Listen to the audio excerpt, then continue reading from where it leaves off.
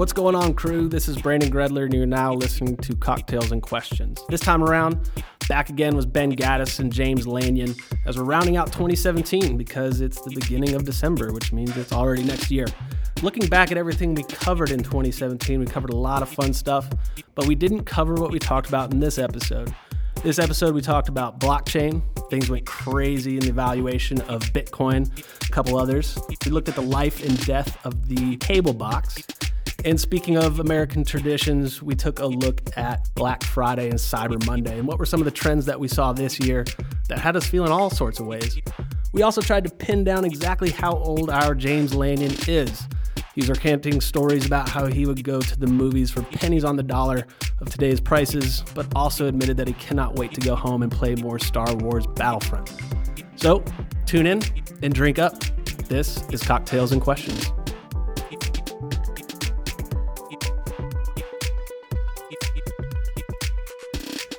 Mr. Gaddis phone's away while we press record. Just kidding. Welcome back. Cocktails and Questions podcast 10 or X, if you will. If you're how do you spell that? ECHSS. That works. Yep, that makes okay. sense. Etches. Cool. Etches. Cool. And first of all, happy Thanksgiving. Hope it was a good one. Yeah, happy Hope you holidays. enjoyed terrible turkey, because if it were any good, you'd eat it more than once a year is what my hypothesis is. Which means Thanksgiving's come and gone. December's around the corner, which means it's essentially next year, 2018, 2 years from 2020. But before we get there, I wanted to look back on 2017. So we've done 10 of these podcasts. We've talked a lot about some really important core technologies and expressions of things that we think are going to change the market. And 3 things came out for us that one, we didn't cover, and 2, they're kind of timely, right? And they shaped 2017 sort of at large. They dominated a lot of the headlines, but really they're just timely at this point of year. And those things are, 1, blockchain. What did it do? 2, the way that what we've come to know as Black Friday, what happened to that? And 3, how we are entertained at large, right? So Ben, you got some interesting stats and facts about what just happened with not only blockchain, but Bitcoin in particular. Yeah, it's been an interesting day in blockchain, but Bitcoin particularly. Yesterday, Bitcoin was up, to $11,000, over $11,000. $11,000. I sold it $400. Nicely done. Thank you. And, today, down to $9,000. So a lot of volatility in the market, but we've seen this currency absolutely take off. Coinbase is signing up 50,000 users per day. Jamie Dimon hates it. Goldman loves it. Maersk is using it to really revolutionize blockchain, to revolutionize the way that shipping and logistics is happening. So we know this is a massive technology, but the question everybody has is, where the hell is this thing going? Is it real? Is it all a Ponzi scheme or what? I mean, what do you think, James? And before you get into it real quick, can you give like a 7-second version of what blockchain is? So blockchain is a byproduct of Bitcoin, right? It's a technology that came out of Bitcoin. And while everybody was kind of making fun of Bitcoin at first, some very shrewd people looked at the underpinnings of sort of the system it works on, and it's essentially what's called a distributed public ledger, right? So it keeps a system-wide record of transactions in a very sort of lateral sense, like what happened, what's about to happen, and so you can actually go and have a complete, transparent record of all of the different things that have happened in a particular instance. So does that sound right? Thank you. All right, good. So I love the story, right? Because very rarely do you see a hybrid, sort of flaky technology story and like foundational technology story all wrapped up into one. Like you very rarely see that. Usually it's like some stupid propeller on a beanie that got $100 million in funding or some sort of overlooked amazing thing. And we actually have both of them.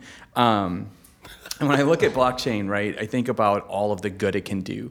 And I think about the idea of how it could essentially eliminate corruption, right? You think about the opportunities. I think blockchain should scare some very bad people. And I also think that there's a lot of creative uses of it coming onto the marketplace right now, which I really like. But it's not as interesting to talk about as Bitcoin, like you mentioned earlier, at $11,000. And that's my favorite topic because we are in the middle of Tulip Mania right now. I'm not sure if everybody's familiar with Tulip Mania. There's a wonderful book everybody should at least thumb through if you still go to a Barnes & Noble. It's a book called Extraordinary Popular Delusions and the Madness of Crowds, and it is a compendium of all the times that people have just lost their shit, fled from common sense, and put all of their most precious resources into an inexplainable scenario. And that's what we're seeing right now. Sounds good. Yeah. But I look at it, and I think that the thing for me that really kind of tipped the situation's had wasn't that Bitcoin went over $11,000. The headline was Dow surges 256, Bitcoin goes over $11,000. So what we're looking at right now is the end result of all of this global monetary liquidity. There's just a shitload of money that needs to be put somewhere. So much so that the equities market, the stock market's no longer enough. Bonds are not enough. Stock market's not enough. So people are putting it in these very speculative cryptocurrencies. And that's having some sort of pre-2008 effects. I read earlier that now, I can't remember if it's Goldman or whom, but there's a trading desk that will now allow you to speculate or swap derivatives on Bitcoin, right? So you can actually go and speculate on it like they were the housing scenarios. That was really fucking horrifying to me, to be honest. But I look at it, and so again, like I talked about, blockchain, I think could actually be sort of a savior technology, at least until quantum computing comes around. Bitcoin, on the other hand, could be the end of us all. So it's which side of the coin you care to look at. Which coin? Right, the proverbial coin. The Bitcoin. Well, I think it's interesting, man. So to your point about the 5,000 signups a day on Coinbase, do you guys invest in any cryptocurrencies? I don't. Okay. Not yet. Okay. All right. So I'm going to buy some Bitcoin because I feel like it's just at the bottom of the market right now. Yeah, just right now. But I knew it was in bad shape.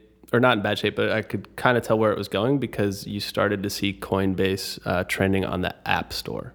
And then all the way to today, the top 3 trending apps were all exchange markets for cryptocurrencies. And I was like, oh shit. Like that is a flood of people, to your point, James, about investing in things they don't fundamentally understand. Right? Like Warren Buffett's always like, I don't invest in anything I don't get. Right? I get railroads. I get bricks. I bought Dairy Queen razors because I like burgers and dilly bars. Yeah, like this is standard shit, right? But people are like, "What's this headline?" 3 clicks later, they're now doing it.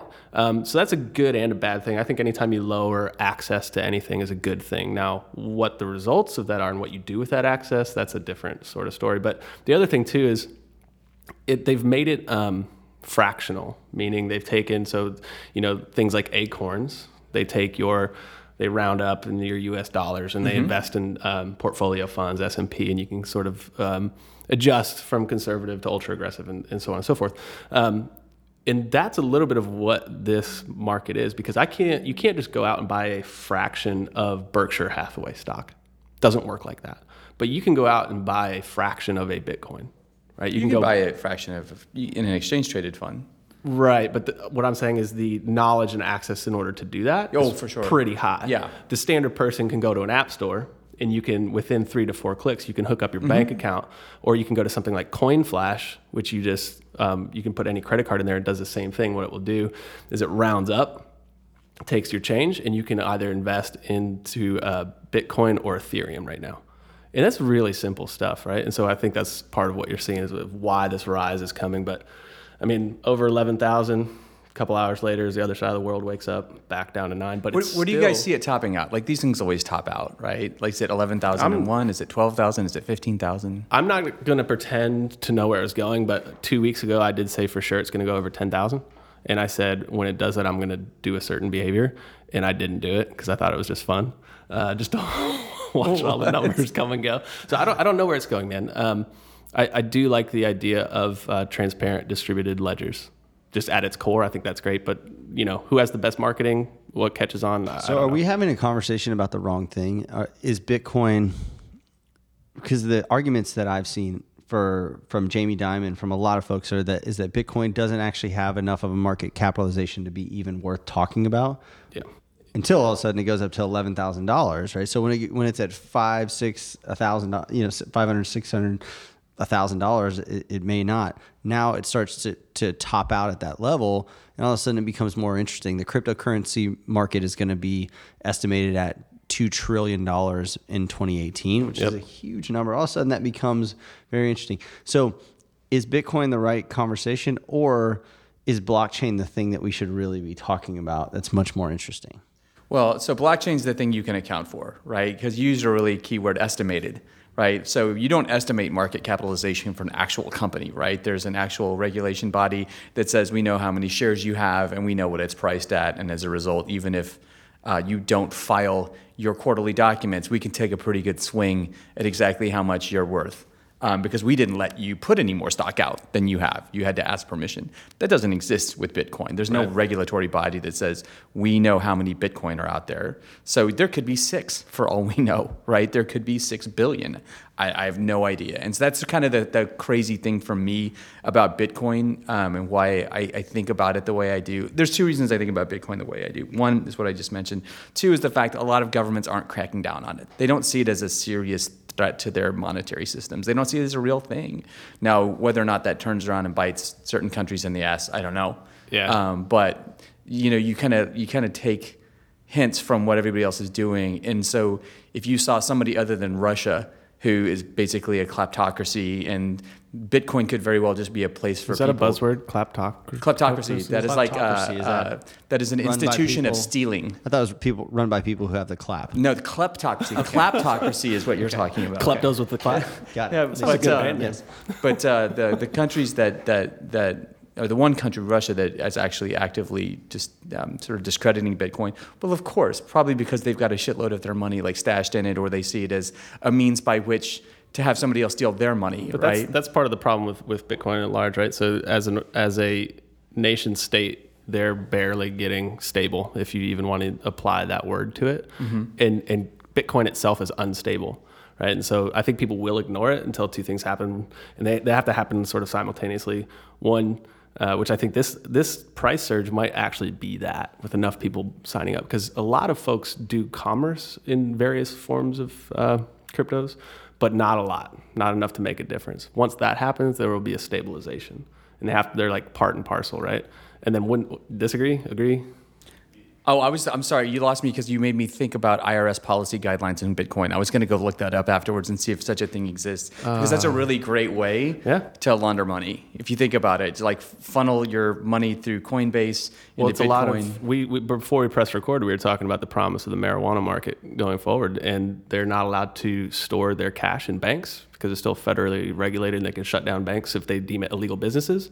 So they're actually turning to cryptocurrencies. A lot of the criticism of Bitcoin has been that it is a currency for drug dealers or nefarious activity. I mean, I think it wasn't Jamie Dimon, but somebody else on a panel with him said that. That's some weed mania bullshit, though. Well, no, but it's because I don't think they understand it. What I'm most interested in is if you think about the future of Bitcoin, and more particularly the future of blockchain, one of the things that it does is it actually makes banks not necessary. Correct. So banks are a middleman, essentially sit in and protect your assets, and they are the ledger. They say, That's true. This is the debit and this is the credit. When that becomes distributed across and available and transparent for everyone to see, they could go away. And I think that is where blockchain It's going to put the service in financial service. It right? is. You would have to have some sort of service, because I'll tell you what does not have a lot of service right now: Bitcoin, because that shit may just go away tomorrow. I mean, you check your balance and it's gone. That scares me a little bit. Yep. But that is what a bank is supposed to deliver on. The whole value equation is going to get turned upside down. I agree. I couldn't agree more. So thinking about that, so we talked a lot about money and Dirty, filthy, delicious. dirty, filthy, criminal money. How much money is enough? Just a little bit more. Right. We all seem to have a bit more money, but why? What are we spending that money on, and why do we have a little bit more in our pocket this year? So when we think about what we're spending our money on, one of the things we're not spending our money as much on is subscription television. The headline that I really, really loved because it was so shockingly huge was 22 million people canceled their subscriptions this year. I am one. You are one? Why did you do Zero that? TV. Because of well, I don't want to blend some other things I'm thinking about like how I become entertained. But the reality is, you just grab a beer. Cocktails and questions, man. That's the title of the podcast. Go ahead and open that in the microphone if you get a chance. Thank you. I did it because the exorbitant price for what I wasn't able to do. So I came up in the days of when people would brag about how many channels they have. But the reality is you only watch one channel at a time. Doesn't really matter, right? And then even if you could flip between them, all of a sudden social media came about, my phone came about, all these other things came about. So now I'm paying multiples of hundreds of dollars when I'm just stream things. I don't watch cable television. I refuse to be interrupted by commercials. I mean, I'm a brat when it comes to that. So cut them out. So you're making me very nostalgic because Bruce Springsteen had this song years ago called 52 Channels and Nothing to Watch. And it was sort of a complaint on the modern condition. So you do 5,200 channels. Exactly. There's still nothing to watch. Got, like, I think it's amazing. You know, the other thing we have to take note of is the significant decline in movie theater attendance, right? See, it's one thing to talk about, you know, the television set and all that other stuff. But when you look at the worst summer in the in the last 25 years was the headline I read. The last 25 years, the worst summer for the movie theater industry. And so you have to ask the question, right? Is it that people are canceling their subscriptions, or is fundamentally how people consume entertainment changing? And I think that's a pretty profound question, because if you think about it from that perspective, does that bleed off into things like sports, which we've also seen struggling? And you know, you can blame it on Hollywood and, you know, they're only making great Avengers movies and all of that other stuff. But I think the question has to be asked, is there something bigger going on that we should think about? I think there is, because for the longest time, the model was about content creation and drawing eyeballs to a certain type of content. If you look at the amount of video that goes over the web or that is available for people to look at today, it would take you 57,000 years to watch the amount of video that is on the internet just in one day. Not including what gets uploaded tomorrow. Exactly. That's just today. Yep. So the problem today is not a lack of content. It is that there is this overwhelming amount. And I look at Netflix, Amazon.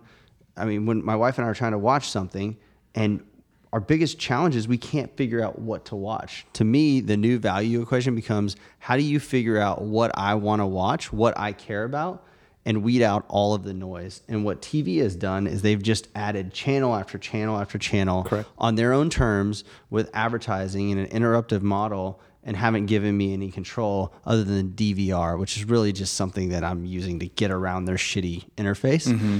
So if Netflix or Amazon or fill in the blank here can reshape that model and give me things that I only have 13 minutes of time to watch, so they curate that catalog down to the exact thing that I'm going to be able to watch in 13 minutes that I'm going to love, that to me is the future. And all the traditional players today, I don't think they're even thinking about that. I mean, these two things, like the fact of how many people are cutting essentially their cords, if you will, that really only means cable TV, and then simultaneously not going to movies, has to do with distributed powers of creation, I think. And what Netflix has done is just to use them as a catch-all for streaming media services, right? But they're sort of the kings in original content right now. And what they've done is they've taken the production value that was usually relegated to Hollywood and in big studios, which don't really want to talk about them too much right now. They're in a whole world of hell. But you are getting in your living room what you used to have to go pay $11 a ticket and $8 a popcorn. Actually a lot longer format, right? They're not beholden to these 2-hour things. You've got, one series. I just finished the Punisher series. Holy shit. Dude, I just jammed Mist. The Mist was great. Great. We're talking about things that you used to take years to make, and they were only in the box office for a couple months. Now you can stream it whenever you want on demand. And so that ability to be entertained at home, I think, is leading to both of those simultaneous things happen. But you know what I love about this? And this is actually, we talked a little bit earlier about sort of the crazy story with blockchain and Bitcoin. I think the great story about entertainment right now is how a lot of this is forcing traditional entertainment providers to up their game and innovate, right? And even in maybe they may be smaller ways, but the advent of the sort of recliner lounge movie theater, like the Movie House and Eatery or the iPic Cinemas of the world, are forcing the incumbent movie theater companies to go and create, reserve your ticket ahead, and on top of it, a recliner experience. Alcohol's being served, so it's no longer like $9 for Twizzlers. Now it's like $18 for a Blue Moon, $9 for Twizzlers. But still, $18 beer night. It's forcing change in what has otherwise been a very, very, very slow to adapt industry. I think we'd be out of line or mistaken if we didn't bring up this medium in podcasts as well. And you start to look at like cinematic podcasts, like Serial or Dirty John, these things where you start to follow through these stories that are completely audio based. And they actually take away from any sort of visual format, right? So you can move around and you can kind of hang out and just be entertained. Because you have a shelf life of entertainment. You only do so many things at a time. And when I think back to your question about why I cut the cable, it was actually after I bought my AirPods, because I could walk around my apartment untethered to my device and be entertained by either an audiobook or a podcast. So what it did is it took how I defined being entertained or occupied and completely changed that landscape. You remember when Mark Cuban a couple of years ago, he's always trying to get out ahead of stuff, right? And he was like, he's trying to make a play for disruption in the entertainment industry. He was like, we're going to make a movie and we're going to release it online and on DVD and in the theater and on TV at the same time. And it was a noble gesture, but even then you could just look at it and go, well, I can think about 3 things I can strike off that list if you're just going to stick it on my TV in my home. Because in reality, a lot of content isn't really worth getting out of your house for. So one summer, I was kind of a latchkey kid. My brother and I were latchkey kids. My parents both worked. And my mom used to leave a little bit of money for us in the kitchen, right? She'd go drop my youngest brother off at daycare, and then my brother Mark and I, we were like, well, don't burn down the house. You guys are old enough to know better. Here's $10, $15. So I kid you not, one summer we saw Indiana Jones and the Temple of Doom in the theater, in the Highland Park Village Theater, 36 times. Because there was nothing else to do. We literally would just go and hang out. But that's indicative of how little choice people had. There was 3 channels, and there was movie theaters. Now it's everywhere, and it's really kind of laid bare the reality of what a lot of entertainment is, which is not great. She also didn't have the fear of social media being publicly shamed for being letting her kids roll them out. I think she wasn't the only one, right? So don't speak bad about my mom, Brandon. So as we move from entertainment, having more dollars around to shifting the way that we spend those dollars, one of the big things that we're just coming off of is Black Friday. Yeah. Cyber Monday. Yeah. Oh, goodness. Yeah. I mean, it's supposed to be a turning point for every retailer, right? So Black Friday is the day that you actually become profitable, and it's what everybody talked about and looked forward to in the retail space. And even as online marketers have come into the game, that's always been the deal. Then Cyber Monday pops up. This year, we saw a complete change in the way that people are spending, and that actually spread out to what people are calling now Gray November. Why is that happening? I mean, my gut reaction, like before we pressed record, we're kind of talking about it. Since cutting the cable, I have a ton of money to spend, man. It's just spend all those cable loose pocket change. I mean, it's going to do one of 2 things. Either I'm going to spend it or I'm going to invest it in cryptocurrency. It's going somewhere. I don't know, man. I think the luster, to be honest with you, the market is a little bit more savvy on Black Friday.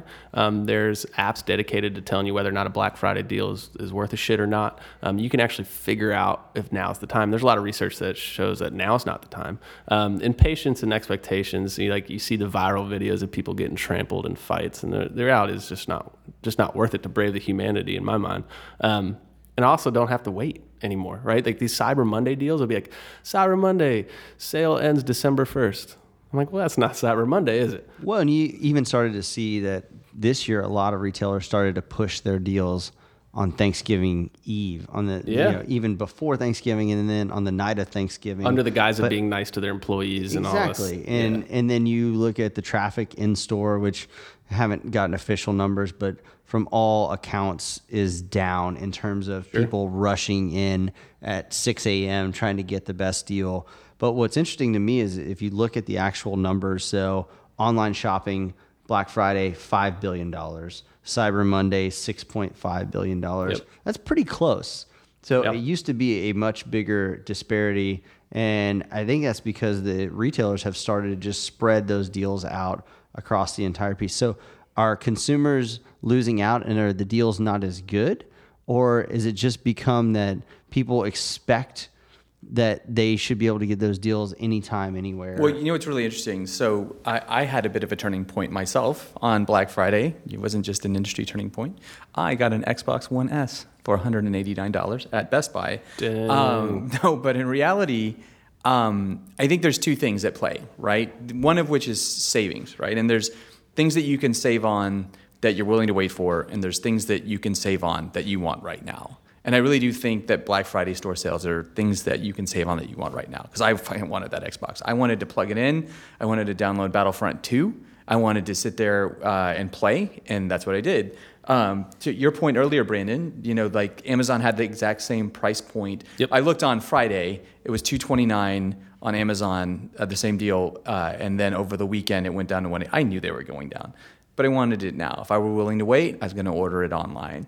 In reality, what we've seen is the retail environment's really trying to up its game. You could tell. Like, I was standing there looking for this Xbox deal, and I went to the Xbox aisle, and I couldn't find it, and a young woman came over. She's like, "Are you looking for the Xbox?" I'm like, "Yes, I am." She actually guided me over to where it was and then helped me find the register with the shortest line. So that's what retail is trying to do right now. It's trying to repurpose itself for something other than we have what you want, because they know everybody else. You profiled perfectly. I did, like frantic, middle-aged. Like, he must be looking for Xbox. I'm looking for an Xbox. I think it's pretty hard to profile James because I'm trying to figure out how old you are today. Is you just it? cited, I think you went to the movies 36 times for $15, and then You're still buying. and then all you wanted for Christmas was the Xbox One. Bravo. Perpetual child.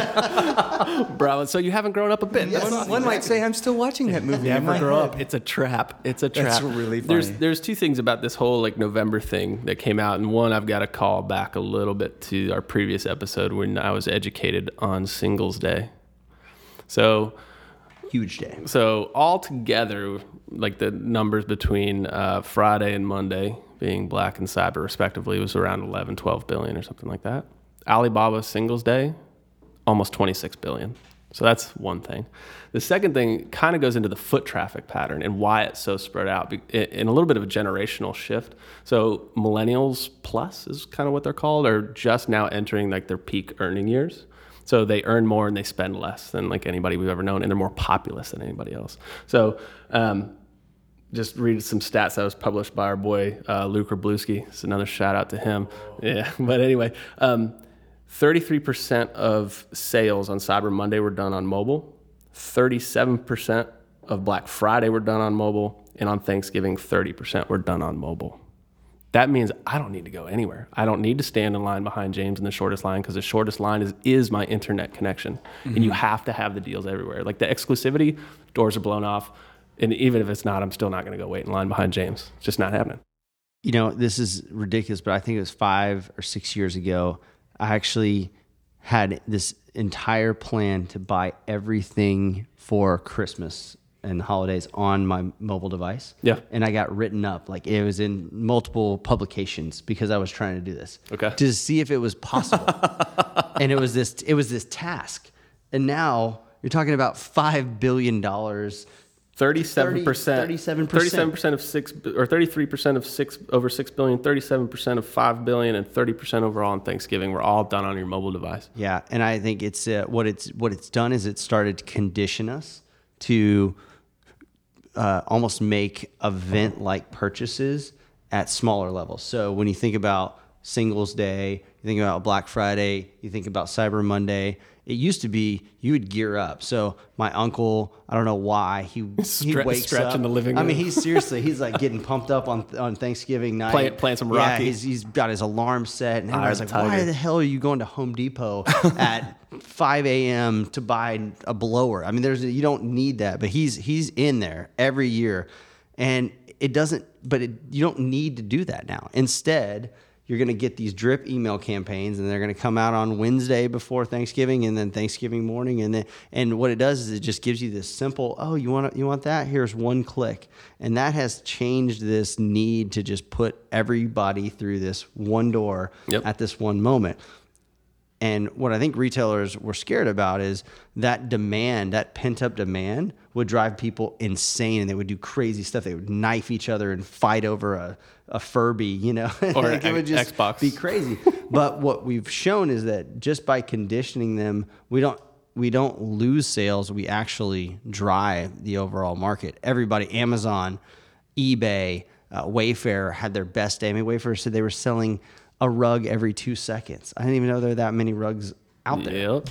That's bananas. So There's not. It's just the same rug cut into very small. Thinking pieces. about where retail needs to go, though, the answer is actually in the end of that blog post that I wrote that was so long that you made fun of it in front of everyone. That was amazing. That was like, I wasn't still even haven't finished it. But it talks about like the lesson for retail was actually coming from the entertainment industry. So let's jump back to our last point of discussion.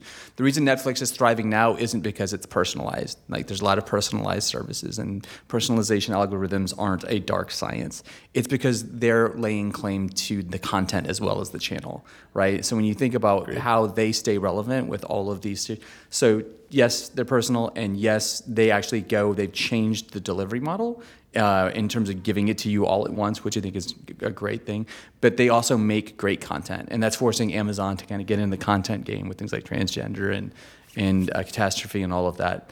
But retail needs exclusive products. Things that you can't get anywhere, right? And things that otherwise you have to go to the store or at least buy on their site to get. Even gaming does that, right? There are exclusive deals for games for PlayStation versus Xbox.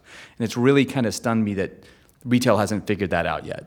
Yeah, well, I think that's actually a perfect place to press pause, because we just took a look back at 2017 and some of the gaps that we didn't cover in the previous podcasts. And then one coming up in the future, we got to predict 2018. So we'll save some of those thoughts there. We're on a tight 30-minute turnaround today.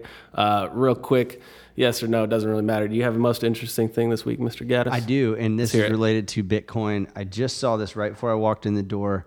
There are rumors that as Bitcoin goes over $11,000, Elon Musk was actually the mysterious inventor. I saw it today for the first time. You took my most interesting thing. All right, I'll come up with something else. If that turns out to be true, that's going to be, that will make fucking my love year. it. I love it, dude. I love it. Definitely not a drug addict, like I may have said last time, because only sober people can come up with that concept. Mr. Lanyon. The coolest thing I saw this week, was Deep Lens.